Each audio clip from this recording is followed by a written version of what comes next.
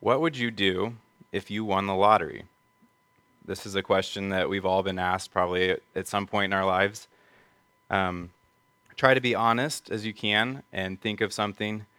You don't have to get super specific with what you do, but just have a general answer for it. Once you have your answer, just quickly file that away, and then we're going to get back to that later. Charles Swindoll said, Jesus talks about money. 1/6 of the gospel and 1/3 of the parables address the subject of stewardship. Jesus was no fundraiser. He dealt with money matters. However, because money matters, it's a surprise to many people, Christians included, that the Bible has so much to say about the subject. God has given us 3 ways on this earth to invest in eternity. 2 of them are up for discussion, and we approach them with open-mindedness. We can never seem to hear enough about them. But the third seems to be nobody else's business.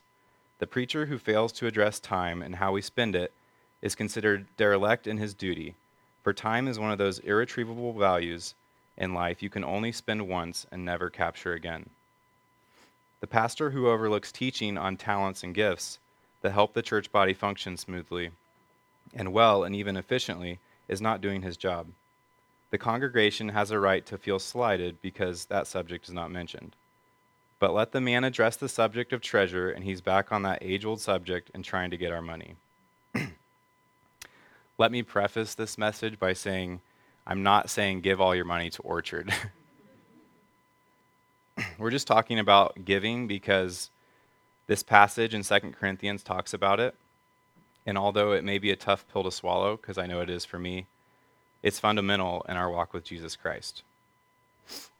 Michael Norton is a professor of business at Harvard University, and he challenges the idea that money can't buy happiness. He says that, in fact, money can buy happiness if you spend it the right way. So let's go back to our lottery question on how you would spend your winnings. I know for me, I'd be tempted to buy a house in the mountains with a great view, or maybe even a really fast sports car, and maybe my house would have like a ski slope or something on it. So don't raise your hand, but how many of you, after thinking about winning the lottery, had a similar fantasy of buying a house somewhere remote, or maybe it's on an island, or even at the bottom of the ocean? There's a lot of wild dreams that we can have when we think about having a almost unlimited source of money. All these are common dreams that people have, but have you ever noticed how antisocial they are? People that have a lot of money often try to get as far away from everyone else as they can, and they don't become any happier. There have been tons of studies showing that there is no strong correlation to happiness and money. Some studies will even show that the more money that you have, the less happier you are. So back to this guy, Michael Norton.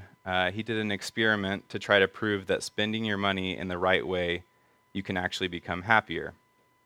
So he went to the University of British Columbia and asked people if they wanted to be in an experiment. If they said yes, he would ask them, "How happy are you?" Then he would give them an envelope with money in it. The envelopes had different amounts of money in them, and some envelopes had a note that's inside that said, "Spend this money on yourself." And then other notes said, "Spend this money on someone else today." Others, the people that, at the end of the day, he called the people up and asked them how happy they were. The people who spent it on themselves were rated themselves as happier, and the people that spent it on themselves said they weren't any happier than they were before. So another interesting thing was that the amount didn't matter. There was no correlation to more money making people happier or unhappier. So he went to Uganda to try this experiment again to see if poorer people responded differently. He found that it had the exact same results as before, but he did learn an additional trait of giving. One person in Uganda used the money to help pay for medicine for someone else. The person in Uganda said they were just as happy as someone in Canada that used the money to buy someone a cup of coffee. The point is that whether you use the money to save someone, the point is whether it was used to buy someone a life-saving gift or simply a cup of coffee, it brought the same happiness to the person giving the gift. His conclusion was that happiness did not depend on what money was being spent on, but that it was being spent on someone else. So, is that it then? Are we supposed to give because it makes us happier? I think there's some truth to what he's saying, but I think if your reason for giving is to become happier, you're giving for the wrong reason. If being generous is the opposite of being greedy or selfish, then giving so that you gain happiness is not so selfish. So, as you may have guessed, today's message is about giving. We'll be continuing through our 2 Corinthians series, and we'll be reading from 2 Corinthians chapter 8, verses 1 through 15. So you can start to turn there if you'd like, but I will have them up on the screen. Let's start by reading the first 5 verses. And now, brothers and sisters, we want you to know about the grace God has given the Macedonian churches.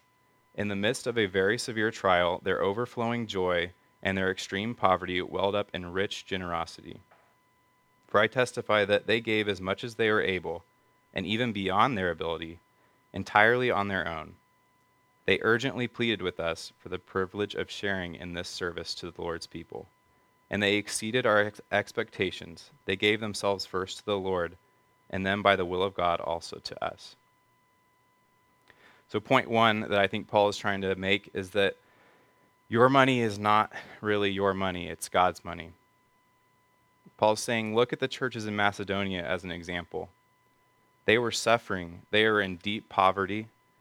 And you know what they did? They begged us to let them give. Not only that, but they gave beyond their ability. Paul says, yeah, some gave according to what they had, but some gave more than they had. He said, you can imagine him saying, I told some of you not to give because I know how much you have, and you're giving too much. But they begged him to let them give. And you might think, well, that doesn't sound very wise. I thought God wants us to be good stewards, be responsible. You shouldn't give money that you can't afford to give away. Paul says, well, they gave themselves first to the Lord and then to us. So this wasn't reluctant giving. They asked the Lord how much to give, and they responded.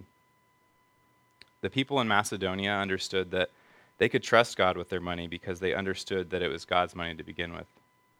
If God was calling them to do this, it was the most responsible thing that they could do. So we'll continue reading in verse 6. It says, So we urge Titus, just as he had earlier made a beginning, to bring also to completion this act of grace on your part. But since you excel in everything, in faith, in speech, in knowledge, in complete earnestness, and in the love we have kindled in you, see that you also excel in this grace of giving. I am not commanding you, but I want to test the sincerity of your love by comparing it with the earnestness of others. For you know the grace of our Lord Jesus Christ, that though he was rich, yet for your sake he became poor, so that you through his poverty might become rich. Here's point 2 of what Paul is saying. Jesus gave everything for you and to you. Paul says, look, I'm not saying that you have to give this amount or else you guys don't really love the people in Jerusalem. But the church in Macedonia gave out of poverty, and you all have an abundance. But all that you've done is said that you're going to give. Better yet, let's look at Christ. He was rich in heaven and yet became poor by becoming a man and paying a debt that you or I could never pay. You benefited more than you can even imagine from Christ's death. Through his poverty, you became rich. You got eternal life. That's something that you could never earn on your own. Paul says your definition of rich is all wrong. You might think that you're poor, but you're really rich. If you believe in Jesus Christ's death and resurrection, you could give every last possession and you'd still be rich. Matthew 6:19 through 21 says, Do not store up for yourselves treasures on earth, where moths and rust destroy, but where thieves break in and steal. But store up for yourselves treasures in heaven, where moths and rust do not destroy, and where thieves do not break in and steal. For where your treasure is, there your heart will be also. Are these your definitions of the richest person? The person with the most paper with presidents' faces printed on them? The the person with the most plastic, metal, or wooden things, the person with the largest net worth, or maybe it's the person with the most land, the person that lives the longest. All these things can be stolen or destroyed, but what can't be stolen or destroyed is treasures in heaven. So what are treasures in heaven? It's spending your life on what God wants, not what you want. And much like the Corinthians, it's easy to say that, but it's hard to do. It's easy to make a commitment, but hard to fulfill it. But that's the direction that God's leading us. Paul says, I give my opinion on this matter, for this is to your advantage, who were the first to begin a year ago, not only to do this, but also to desire to do it. But now finish doing it also, so that just as there was the readiness to desire it, so there may also the completion of it by your ability. For if the readiness is present, it is acceptable according to what a person has, not according to what he does not have. This leads us to point 3, that good intentions aren't good enough. Paul says, here's my opinion. You desire to do this, now act on it. I don't care how much you have to give. If you're ready to give, then give. But don't let the excuse that you won't make a difference keep you from giving. If the amount doesn't matter, then why should I give at all? Because giving is to benefit you. It's a way of saying, I value you more than I value myself. It's a way that we can kill our selfishness and become more like Christ. Good intentions aren't good enough. I have a story about a conversation with my wife that I had just a few weeks ago. We were talking about our future and what that looked like now that I'd be done with school.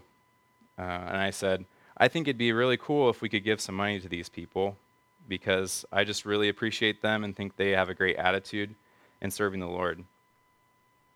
But I also followed with, I don't know, we'll see what our finances look like.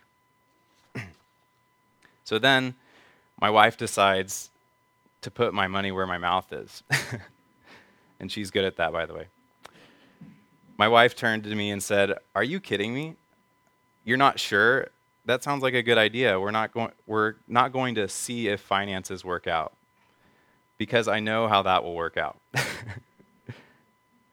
Let's make finances work out and do it. We can start saving money every month now, and we'll have something to give when we know that God wants us to give. So my wife had a plan for how we could do this. So yeah, my wife's pretty awesome. I was really grateful that my wife called me out the way that she did because it really made me realize that I need to stop talking like I'm being generous and actually be generous.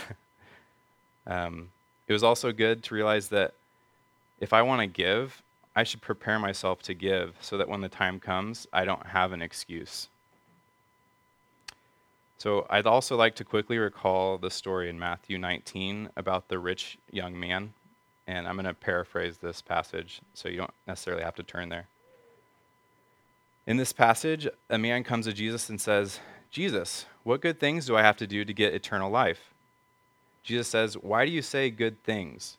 There is only one thing in this world that is good, and that's me.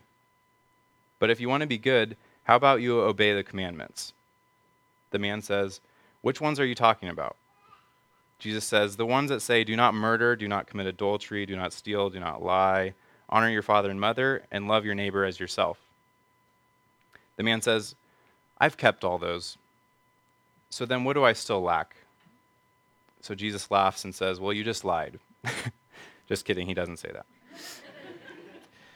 Jesus says, if you want to be perfect, go sell your possessions and give to the poor, and you'll have treasure in heaven. Then come follow me. The man hears this and goes away sad because he had great wealth. So what's the problem with the man? The easy thing to say would be, well, he wasn't giving everything that he had to follow Christ. And that's true.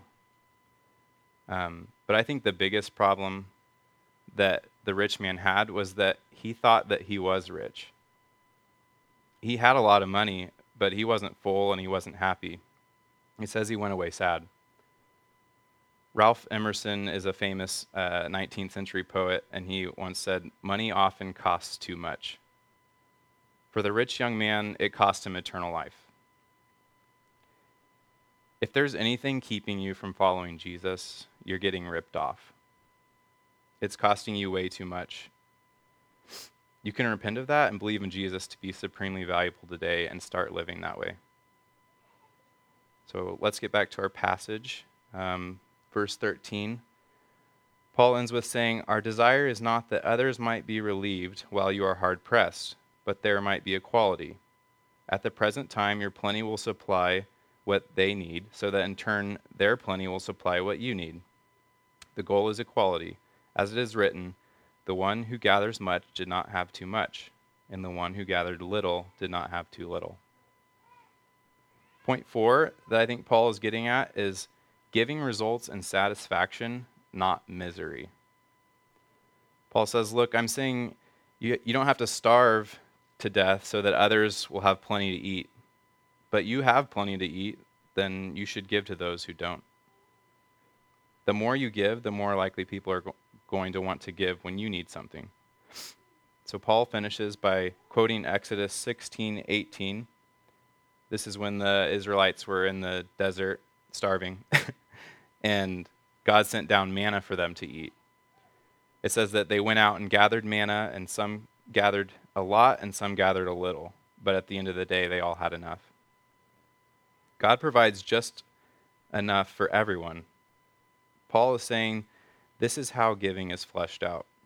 When we give, we trust that God will provide enough both for us and them. And there's a great satisfaction in being part of God's work in that way. It's one of those things that after we take a step back, we look back and say, wow, only God could have done that. He provided enough for me and for them. So just like Michael Norton's study found, we're actually more satisfied in life when we give. You might be afraid that giving will make you miserable, but it's actually not giving that makes us miserable, it's selfishness. Being selfish makes you miserable. So to conclude, we will have a summary. Point 1 is that your money is really God's money. God's provided you everything you have. He's the creator of the universe, so ultimately it's all his. Point 2 is that Jesus gave everything for you and to you. You may think you're rich, but until you have accepted God's free gift of salvation, you're still poor. Point 3 is that good intentions aren't good enough. God wants your obedience and submission. He wants you to give so that you become less selfish. Point 4 is giving results in satisfaction, not misery. Trust God, not yourself. Giving brings satisfaction. Selfishness brings misery. We're all giving our lives to something, so we all want to be remembered for what we've given our lives for. Our money is just one reflection of what we're really living for, but where your treasure is, there your heart will be also. So let's go ahead and pray. Dear Lord, thank you so much for your son Jesus, who sacrificed everything so that we could become rich. Please help us repent of any selfishness. We commit to trusting you with all that you've given us, and we flee from the temptation of being generous. We would like to flee from being selfish by being generous. Lord, you know our hearts, so although we can often deceive everyone on earth, I pray that you would be changing our hearts to store up treasures in heaven.